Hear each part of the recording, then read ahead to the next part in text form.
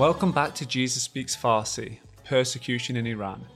Chai Time is the concluding episode of this persecution series where myself, Jen and Darylyn will simply be sitting down to a cup of chai and having a chat about everything we've had the privilege of hearing. So if you haven't listened to previous episodes, you need to go back and hear about Farshid's 5 years in Evin prison, how we saw God's faithfulness in the hardship. Listen to Ladan share her journey of taking a taxi to jail, and what about Anahita's harrowing escape from Iran? I've shared these testimonies and many like it over the years and seen thousands encouraged and inspired. But one of the questions I continually ask myself is what to do with these stories as a Western Christian. Why does Jesus let his followers go to prison and suffer? I've been really excited about this particular episode ever since we first started talking about doing a podcast, because I believe these are really important conversations that don't always have definitive answers.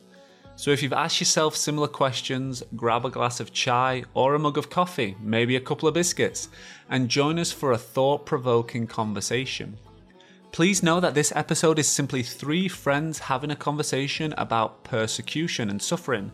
We are not Bible scholars or theologians, and we are not representing any denomination or agenda. Our thoughts are our own. With this being the first chai time, Jen and Darylyn got a little excited and they got all fancy and made some Persian tea with a bunch of different spices. It was a black tea with some cardamom, saffron and a cinnamon stick. We were told by Iranian friends that this was a very good tea. Kheli khub is very good in Farsi, and it was also really healthy for us. So we either brewed it wrong or I just wasn't feeling it, but I'd definitely pick an English cup of tea with milk and 2 sugars over it any day of the week. So if there's any Iranians listening who disagree with me, you're telling me we brewed it wrong, then I would love you to prove me wrong and invite me over for a cup that's been brewed correctly, and I will definitely give a second opinion. But for now, let's get into the conversation.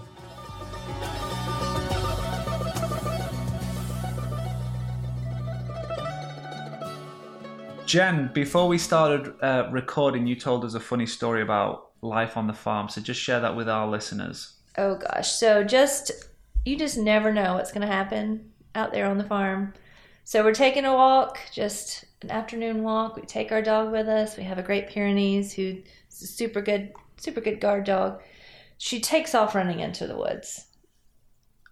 We're thinking she's just chasing a rabbit like normal. 5 minutes later, she comes back. She has literally got an entire possum in her mouth and is bringing it back and is like, "Hey, Mom, I took care of this threat for you. You're welcome." Don't you farm people eat possums, though? Did you have it for dinner? You farm people. Us farm people do not. Some farm folk may, but we do not. But she did a good job taking care of our chickens and protecting them, so we're thankful for her. But you just never know. You never know what's going to happen out there.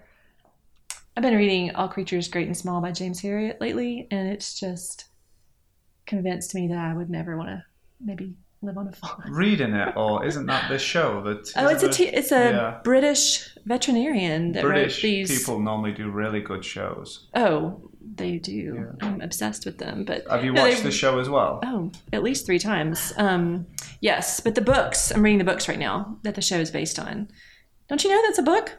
It's a British veterinarian. You should know. No, I didn't even know who C.S. Lewis was until I became a Christian. Well, James Herriot's not. I don't know that he was a believer. I wasn't a very good reader before I became a Christian either. Hey, so wow, what a season we've been in, speaking with Farshid, Ladan, Anahita, and we talk about life on a farm. We talk about some of our Christianity, all creatures great and small, but these 3 people went to prison for their faith. And for us in the West, whether it's America, England, or another country, that is so foreign to us.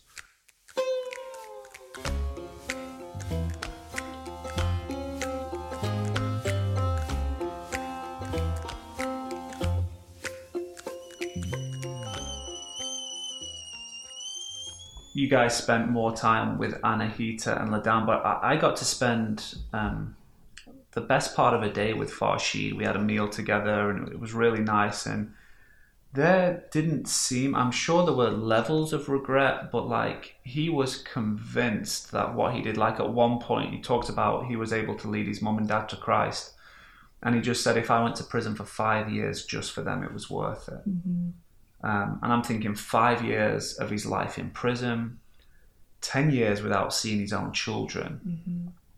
For him to just say it was worth it. Like, I look back on my life and I've made certain decisions where I'm like, I think God is telling me to do this. And I go ahead and do it. And then I look back on my life and I'm like, was that really the right decision? I mean, there was some good there was some bad. Was it really God? I'm not sure. He is 100% convinced. And he's such a genuinely wonderful man. But he didn't seem to at least waver in the thought of it was worth it. This was what God was calling me to. And he didn't seem bitter about it. He's just like, this was what I did. Sure.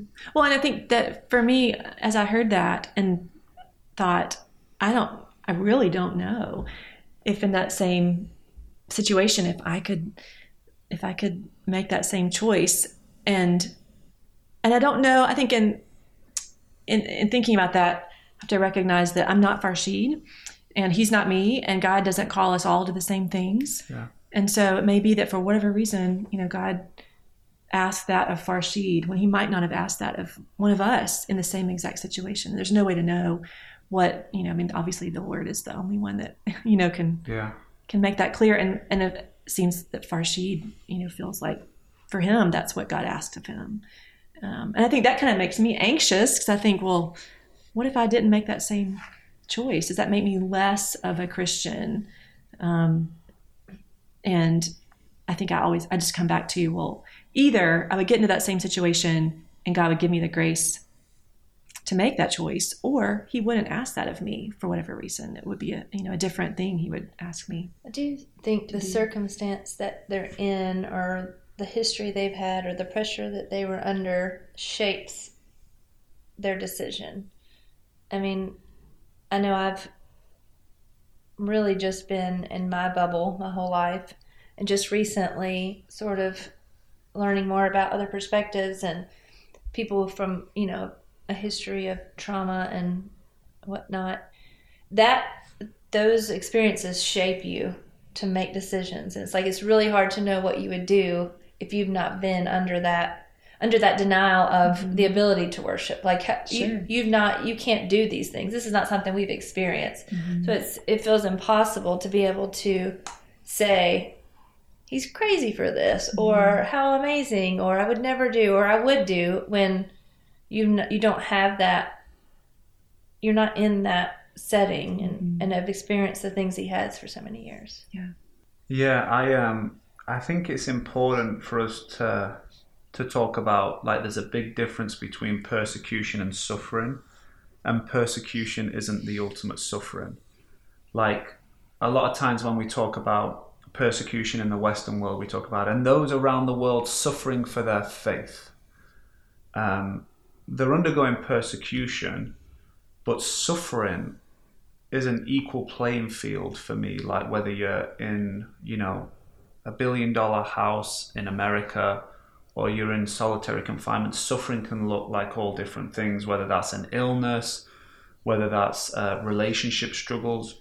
And so one thing I'm aware of when I share these stories and I speak to people in Iran, in America, in England, there's this kind of false guilt that rises up in people that, we're just not as good of Christians as them, or we just don't understand Jesus, or we don't understand Christianity the way they do. And I think they understand Jesus on a level that we don't.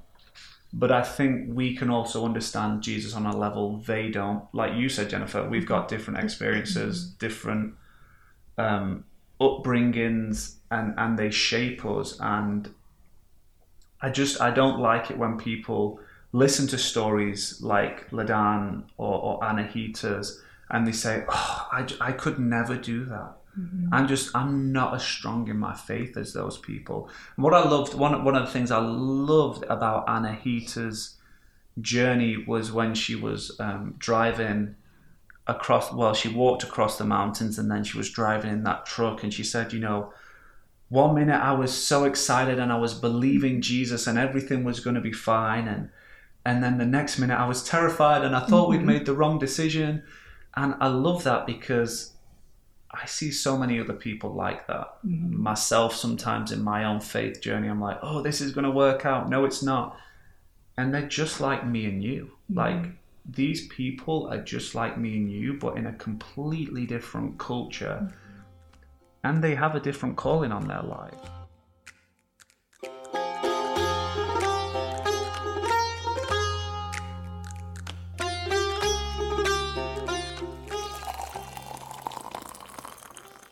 If I went to prison in America, it would probably be because I'd done something wrong, unless I was falsely accused. And so, how do you think about that in terms of suffering in America as opposed to in Iran for a persecuted Christian? How do we think about suffering? Like, what? I mean, how do you deal with it? Like, because I guess I speak to a lot of people that just go, oh, we just don't understand. Sure. We'll never be as strong in our faith as them. Do you feel guilt or anything? Oh, I feel guilt. I do agree that they experience God in a different way than maybe someone who hasn't suffered. And I think Jennifer asked before we even started recording, just why suffering? Like, why does God use suffering to reveal himself? And there's a book I read years ago called A Severe Mercy. Have you ever heard of that? It's about a couple who become Christians and are friends with C.S. Lewis. And anyway, but in the book, the man's wife becomes really a stronger Christian, or she becomes a very strong Christian, and he resents her for that. And anyway, she ends up dying, and he sees that as a severe mercy in his life, and then goes on to become just a really strong believer, and it changes his relationship with God. But I think about that a lot, like how he would not have experienced God in the way that he did, which is the point of the book, had he not experienced that really, really hard thing. So in some ways, there's part of me that, I don't necessarily envy LaDawn or Anahita or Farshid, but I do believe that they have a depth of understanding of God's grace and God's goodness that I don't know that I've reached. And I don't know if that's, maybe I shouldn't say it that way, but yeah. Do you think we can, like, without the suffering? Yeah, it's hard. I think I've spent my whole life trying to avoid suffering and like trying to avoid it for my children. Even, when the animals are suffering, I'm like, we gotta wrap that up. Like, put them down. Put them down, do something, because I can handle everything around the suffering, but that moment is just like, get away. Make it stop. And I think the few times when I have experienced suffering, not physical suffering, but like, when I have experienced suffering is when I've seen him the greatest. And I think Farshid talks about that, and he said, if you want to taste a different taste of grace, travel to a dark place. Yeah. Mm-hmm. And you don't want to do that. Right. It's not like, let me see what I can find that will make me suffer. Maybe I'll find God there. Sure. But it's interesting, and it's something I'm still thinking about and learning about. Like, why is he using, like you said, why is he using suffering in this way, in this nation, or in... Is it more in certain places, or is this his way to speak to them? I don't know. There's a verse in the scriptures. I can't remember the book or the numbers, but it says, "If you want to share in my glory, you must also share in my suffering." And I think, like, because I kind of, ever since I became a Christian, I've had this hunger on my journey, and it's never really gone cold. It's always stayed hot. That, like, I want to know God more. Like, I really want to know who Jesus is. And I guess my question is, like, am I limited because I'm not going to be persecuted for my faith? If I want to know Jesus, should I go and look for suffering? That's what like those old monks and people used to do, doing penance or flogging themselves, and you look at that and you go, oh, that's definitely not the suffering that Jesus wants us to have. Sure. But, like, I live in a pretty nice house with a nice neighborhood. My kids do well in school, and I have hardships in my life.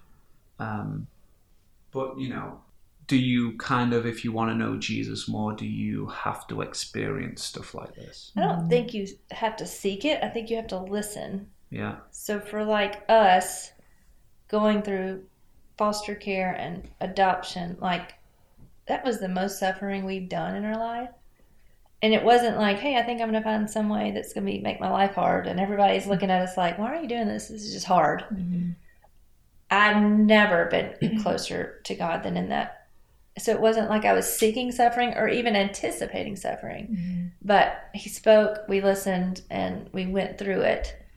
Thought it was going to kill all of us. Like literally, we were just not going to make it through. On the flip side, you can see though, like how he used that to draw us closer. Mm-hmm. Yeah.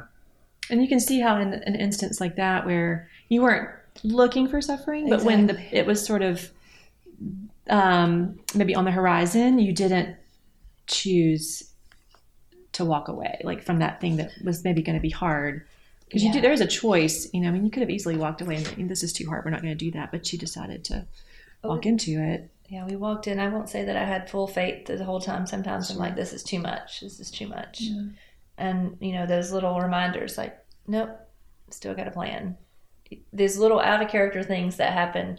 You're like, and looking back, I should have listened to that. He was talking to me here, and here, saying, you're going to suffer through this, but you're also going to get through it. Yeah. Yeah. So of all times in my life, that bit of suffering was when. Yeah. That's good.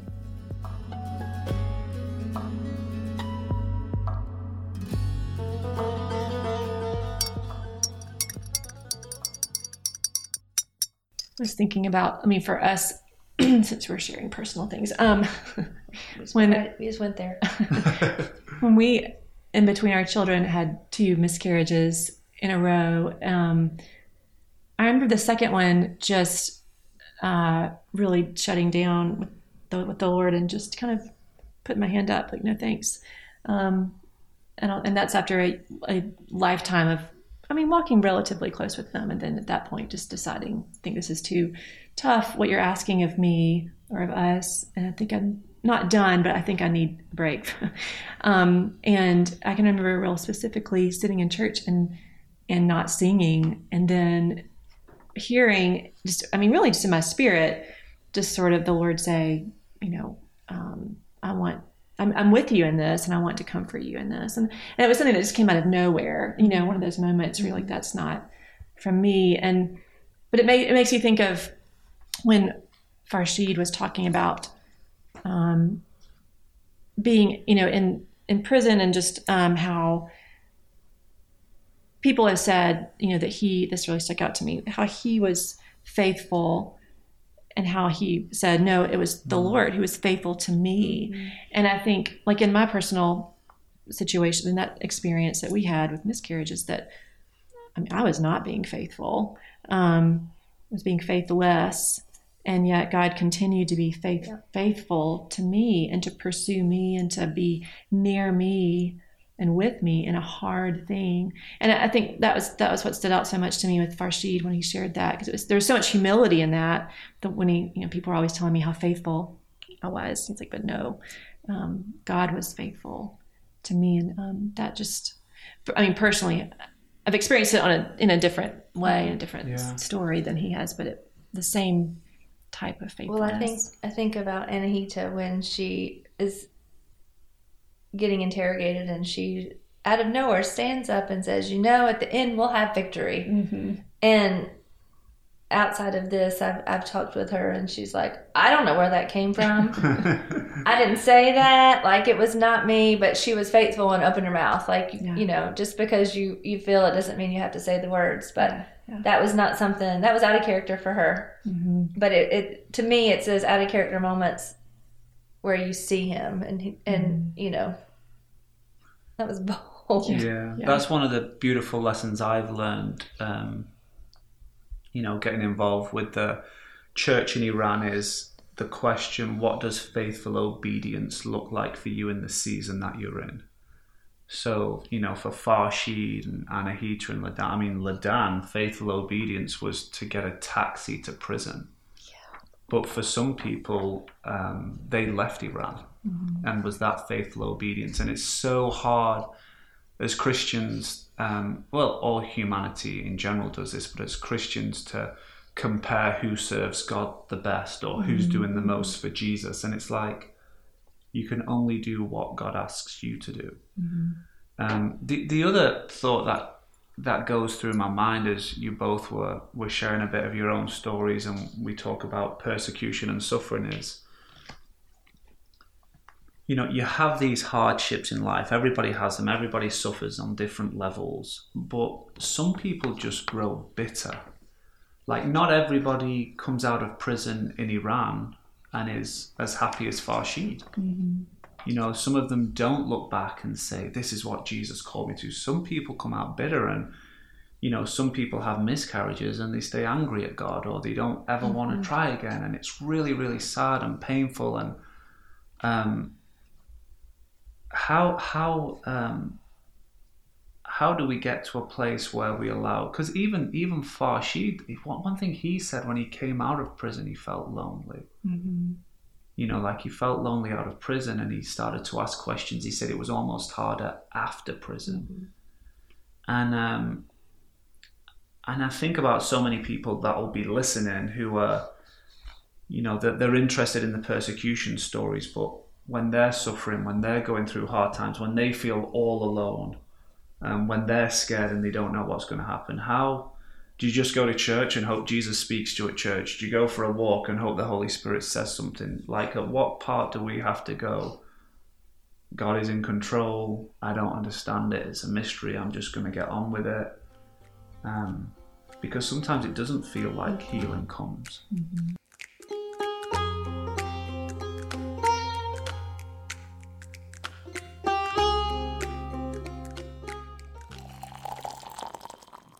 Ultimately, we say throughout this series, we say persecution is never the end of the story. And before we started recording, Jennifer said, well, but is it the end of the story? And me and Darylyn quickly, we gave the good Christian answer of, even if they die, they go to heaven, don't they? So it's not the end of the story because we always win. But that was something Anahita, she knew deep down in her soul. We win. We're children of God. We have the victory. Whether in this life or the next life, we have the victory. And I think it's easier for an Iranian Christian to know that, because when they're following Jesus, prison or even death is something that they really think about. I've never really thought about becoming a Christian if I was going to die for it. Yeah. I think it's that, and again, without being in that, it's hard to know, but it's that denial of religious freedom that sometimes, if you tell your kids they can't have something, guess what? They want it real bad, even if it was something they didn't want to start with. And I think God can use that there. I mean, it's the fastest growing church in the world. Why?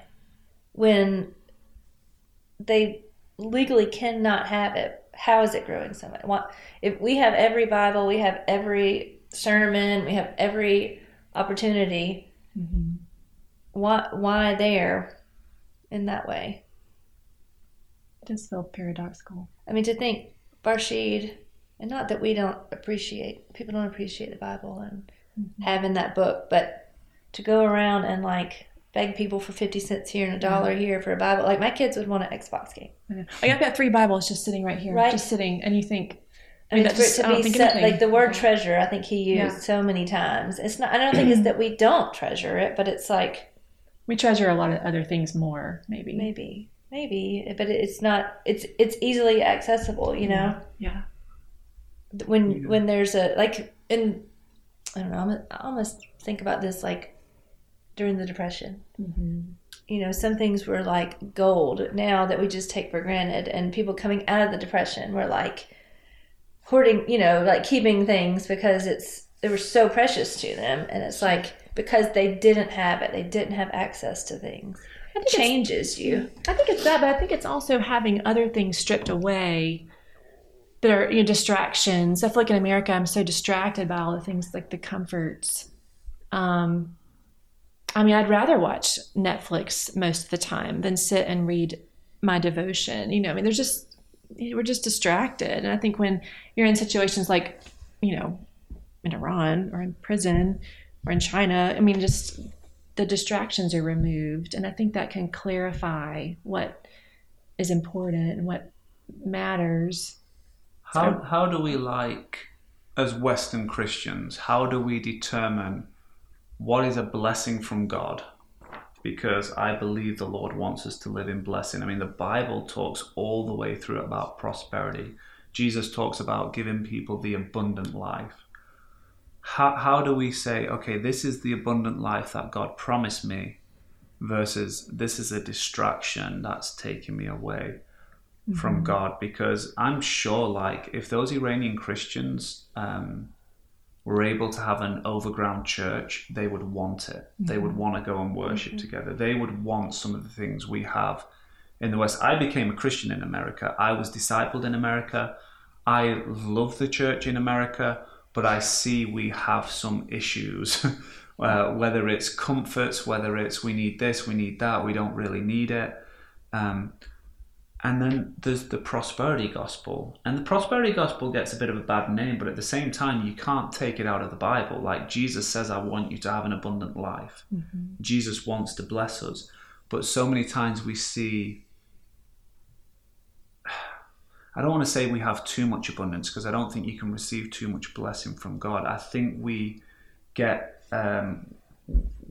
we confuse these comforts or these extras with a blessing from God. And when you're faced with prison, or when you're faced with, if I get caught with these Bibles, I might get arrested, you get to ask yourself those really deep, important questions on a daily basis. Whereas we may think about them once every while when someone gives us a good sermon about it.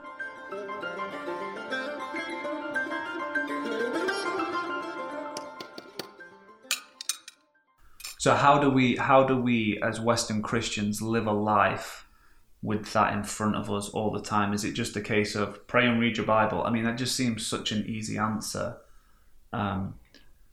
Or is it we have to learn something from these Christians that are going through this? Not just hear their stories, but hear them teach us and speak into our lives. I would love everybody to be able to sit down with Farshid for a whole afternoon and have dinner and just sit with him, but they can't. So my hope and my prayer is, even through this podcast, that as we listen to these stories, we don't feel guilty for the blessings of living in America or England or any other Western countries, but what we can learn and take something special from them that will make us live a life where every day we go, what's the most valuable thing today? Farshid made a point of just reiterating, never take for granted what you have here.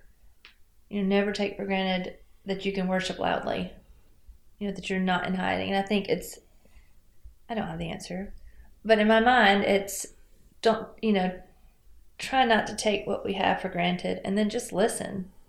Just listen to what he wants for our life. And it's way easier said than done. But I like to plan things. I like to make, have it all set out. And sometimes it's you just have to listen. That's one thing that we try to pray with our kids every night. And one of the things we find ourselves praying a lot is how can we, or asking the Lord to help us listen to his spirit, or hear his spirit, hear from him and obey. And those two things I think maybe are the key, because I can't drum up any of this on my own. I can't sort it all out on my own or have the right feelings or the right perspective without the Spirit helping me do that. And then, like you said, following through and being obedient. to that. I do think just hearing these perspectives challenges us in a way. I didn't even realize this sort of thing happened. Like, I've literally been in my bubble my whole entire life. So to hear when I started interacting with these Iranian Christians, my initial worldly view was like, why is this happening? Why would you do this to yourself? Yeah. Like you could have an easy, comfortable life if you just kind of went under the radar and you did this. Like, why? But that's my perspective. I'm not in their shoes. Yeah, I was thinking we ask ourselves so many questions when we hear these stories. Would I do this? Would I be faithful? But I think the bigger question is how are they so in love with Jesus that it's everything? How does this not just, we don't focus on Farshid's story, or we don't focus on Anahita's journey across the border into Turkey, but who are they doing it for? How does this bring us back to Jesus? We keep saying Jesus is alive in Iran. How do their stories make me fall more in love with Jesus? Do I believe that the same Jesus that they're following is the same Jesus I'm following, or is it a different Jesus in Iran? I mean, we obviously know it's not a different Jesus in Iran, but somehow it feels like it. I mean, if we're being completely honest, when I hear the stories coming out of Iran, like, I hear of miracles, I hear of people going to sleep as Muslims and waking up as Christians. Like, I know people that's happened to. And I know Jesus can do that in the West. And I've seen really cool things, but it almost feels like a different Jesus sometimes. And so I hope that our listeners will just hear these stories and be inspired to know who God is more, to know who Jesus is, the goodness of God. Like, you might like going to prison and coming away talking about how good God is. Yeah. Like, they talk about how good he is. And I mean, I've been having some really interesting conversations with my wife recently.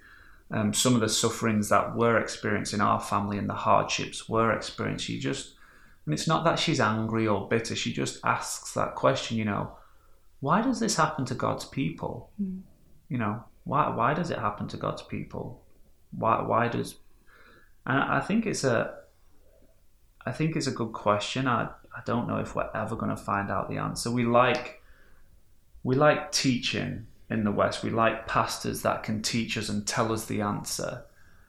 And I think my time spent with Farshid is that we had a separate conversation about something different actually that day.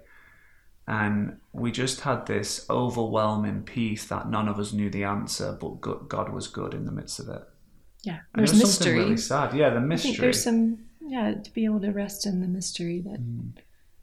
Yeah, I don't think that we're meant to know everything. That's real hard for me.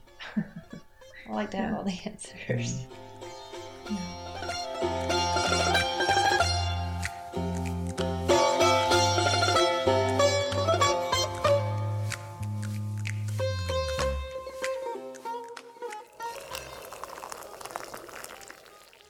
But we celebrate, like the churches I go to, the leaders of the church are pretty much the teachers. Honestly, it's the people with the teaching gift, the people who teach from the front, on the pulpit, and which is really important. Teaching is such an important part of Christianity, to know your Bible, to understand the word, to be able to discern what it's saying. It's so important. I thank God for great teachers. But it's one little aspect of your Christian walk, because so much of it is a mystery. Mm-hmm. I mean, you can't teach somebody to suffer well. You can't teach somebody to be faithful in the midst of persecution. And so I just think we need to bring that balance where we're like, okay, this is just a mystery. I don't know. It's okay. Mm-hmm. And I'm going to trust Jesus in the midst of it. And I've learned that from the people in Iran. that they're just like, he's real and he's worth it. And I don't understand it fully. Mm-hmm. I don't understand why the Ayatollah's in charge, and I don't understand why the police want to arrest us. We, like Anahita, we're children of God. Why would you arrest us? You know, they're the good guys. They're trying to love people and help people. But it is what it is. And they're okay with it. They're just like, oh, yeah, this is it. Let's keep going. Let's keep giving out the Bibles. Let's keep... Because they see people's lives being transformed. I think that's something I keep being reminded of, is they're watching people that maybe before they met Jesus, they were, I don't know, like beating their wives and having more than one wife, and, you know, living in ways that were pretty rough. And then they see them meet Jesus, and they are transformed. And you really can't argue with that when you see that sort of thing happening right before you, and you know that that's not humanly possible. That's something that has to be, the Lord. I think that helps. That helps a little bit. I think with faith, for sure. When you're watching it, you're watching that transformation happen in front of you, or in your own life. You know, experiencing that yourself. We've heard some of those stories. So, yeah, it really does inspire your faith hearing these stories, but living in them would strengthen it even more. And it's actually funny. My sister back in the UK, she one of her friends has just recently come to faith, and she's kind of been around church and in and out of it, thinking about following Jesus, but not really sure. And just recently she gave her heart to Jesus, and like all those questions just clicked, and she's like, I get it now. I get it. Like, Jesus is real. He's forgiven my sins. And she's really happy. And she just raised her hands in worship the other day. And she's like, I felt so free. And, you know, not all the problems have gone away. She's still got, but my sister is like, this is what it's all about. Seeing somebody experience it for the first time. And I think because of the way we do church, like I've got my kids in church, right? And I don't want them to have like a prodigal moment where they go away and come back to the faith. I just want them to be steady Christians, do the right things and stay out of trouble. And I think that's what God wants for us as well. But when you see a radical change in somebody, like when it's somebody you know personal, it brings so much life to your faith. And I think, you know, you mentioned it before, Jennifer, when Farshid said, if you want to see the light shine the brightest, you've got to go to the darkest places. Mm-hmm. And so you're not going to see a transformed life if you're always around Christians and you're never getting out there with people who aren't Christians. Yeah.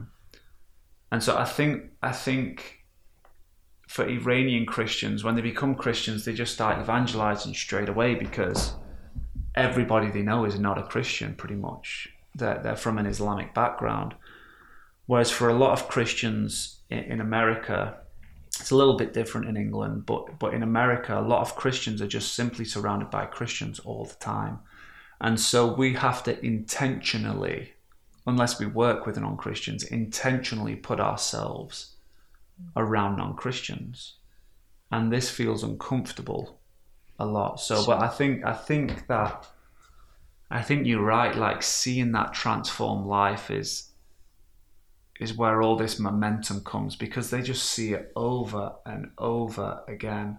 Well, and I think a lot of times here, there's a transformation when somebody becomes a Christian, but it's not that, like you said, not that radical of a change. Yeah. Like, people can live their life in a comfortable way. They can be good people, that, you know, so it's like you're going to see a transformation, but it's not going to be from, you know, like you were talking about, Darylyn, where their life and the way that they are is going to be completely different. Like, you could be in a room of people and you may not know who's the Christians and who. It's not going to stand out to you. It's not going to be super obvious. So it's like you may not find that much, what's the word, satisfaction from like a transformation. I mean, it is, but it's not like you're So saying, dramatic. it's It's not, not as like dramatic. somebody's left Islam and is following Jesus, Right, whereas right. it's somebody who was maybe a nice person, Yeah, and they exactly. became a Christian, and now it makes sense. The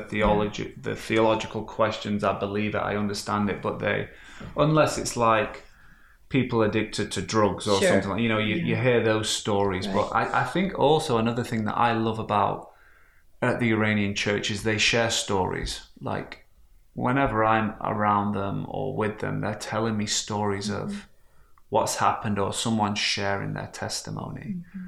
They don't have to go to seminary and be able to present a 3-point sermon to be able to be on stage and share a story. And I think that's one thing we should do is give people the ability to share their stories more. I guess I've also seen some like really weird things when people get up and start sharing a testimony. You're like, what? That was a bit weird. But Overshare? just like a coming to faith story we could do. Because like when I travel around America and I go from church to church, I really do hear some great stories of what the church is doing, the way the church is reaching out. And sometimes people say to me, God is doing such an amazing work in Iran. I wish he would do it here. And I think, well, I've just told you a bunch of stories from Iran of what God is doing, and that's why you're excited about Iran. But I think if we told more good stories about what God is doing in America, we'd be more excited about God in America.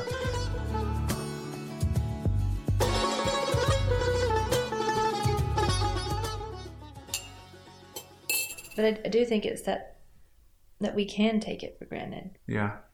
I mean, they're so excited about it because they don't take it for granted. Like we have these stories, but it's like, and the cost isn't as great. Exactly. But it is, isn't it? Because Jesus doesn't ask. I mean, he asks us to count the cost as well.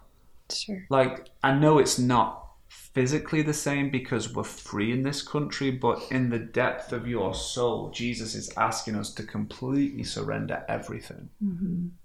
So, if I am living a completely surrendered life to Jesus, and Farshid and Ladan and Anahita, they're not perfect. They get things wrong and they mess up just like us. But if I'm surrendered to Christ, then I'd like to think being in that situation, he would give me the grace to say, oh yeah, you're already surrendered.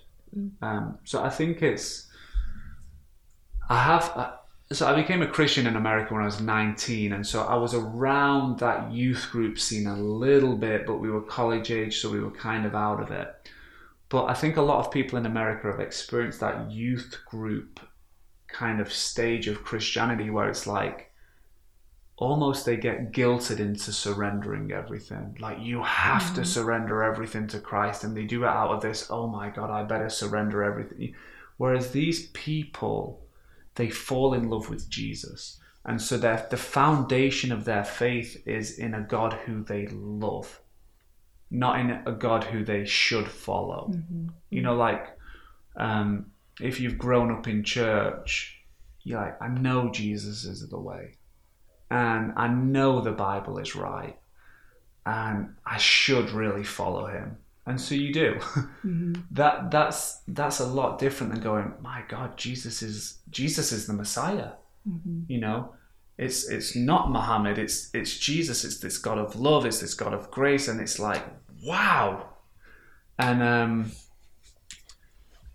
like going back to what you said, Jennifer, we can't compare our experiences with that, and we're not any less of a Christian because we didn't have that. We've been called to this country, to these people, and we're supposed to be faithfully obedient in the season we have.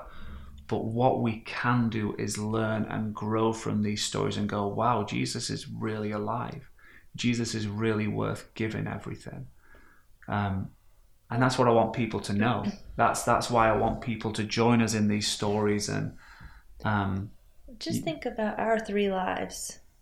How on earth did we get connected with the Iranian church? Yeah, Sure. When it was sort of kind of presented to me, it was like, oh, this doesn't seem quite like something I would do. And now I'm all in. All in. But it's like you... And it feels like privilege. I hesitate to use that word these days, but it feels like an honor. It is an honor to be able to be engaged with people like LaDon and Anahita and Farshid, and to be able to be privy to their stories and their lives in some way. And I do wonder, I'm like, what is the Lord about? Like, why did he choose us to be part of this thing that he's doing? And so there's part of me that feels this responsibility, one, to share it, but also personally, just to take another look at, like, wait, or just to be reminded, not even be reminded, just to change, what is I'm trying to say? I guess not to take for granted that, that God is the same God that is in Iran. He's the same God here, in this country, in my home, in my heart.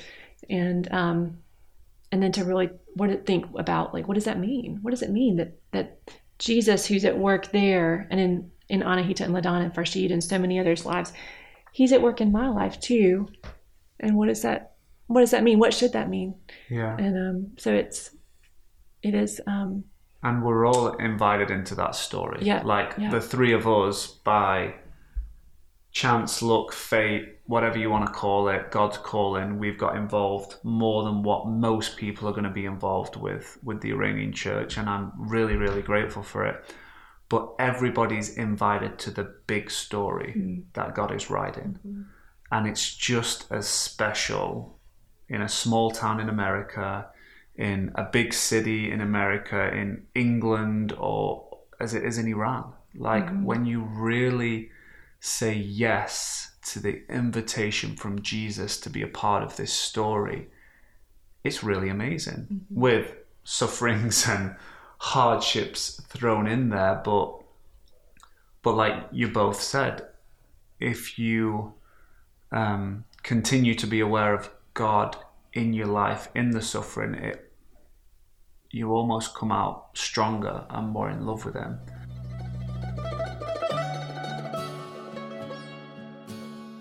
So we're coming to the end of our time. We've been having this conversation for what feels like a few months now, and you're just hearing, 50 minutes to an hour of it. Our hope for you as listeners is that you would carry on this conversation. Like we've already said, we don't have answers. Maybe your pastor and your preachers at church don't have answers, but it's okay to journey with God through the mystery, to know him more, to fall in love with him more, to know that the same Jesus that is alive in Iran is with you, the same Jesus that was with Farshid in solitary, or with LaDon on her way to prison in a taxi, or with Anahita when she was super excited one minute and scared the next minute. That same Jesus is alive in you. To be aware of that and to live each day saying yes to Jesus. And so we thank you for joining us. We hope that you will be with us again when we do another series. Jen, Darylyn, this was really fun. I've had a great time putting this together. And love and blessings to all our listeners. Recently, I've been reading through the Sermon on the Mount with my kids, Eliana's 10 and Judah's 8, just a few verses each morning before they go off to school. After reading through these passages the other day with them, I thought there was no better way to end our first series than closing with some of these famous words from Jesus. You're blessed when you feel you've lost what is most dear to you. Only then can you be embraced by the one most dear to you. You're blessed when your commitment to God provokes persecution. The persecution drives you even deeper into God's kingdom. Not only that, count yourselves blessed every time people put you down or throw you out or speak lies about you to discredit me. What it means is that the truth is too close for comfort and they are uncomfortable. You can be glad when that happens. Give a cheer even, for though they don't like it, I do. And all heaven applauds. And know that you are in good company. My prophets and witnesses have always gotten into this kind of trouble.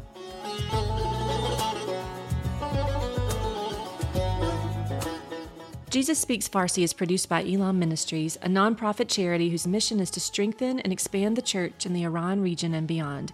For more information and ways to partner, visit elam.com/partner. If you've enjoyed this episode, please share it with a friend. We would love for more people to learn about what Jesus is doing amongst Persian speakers today.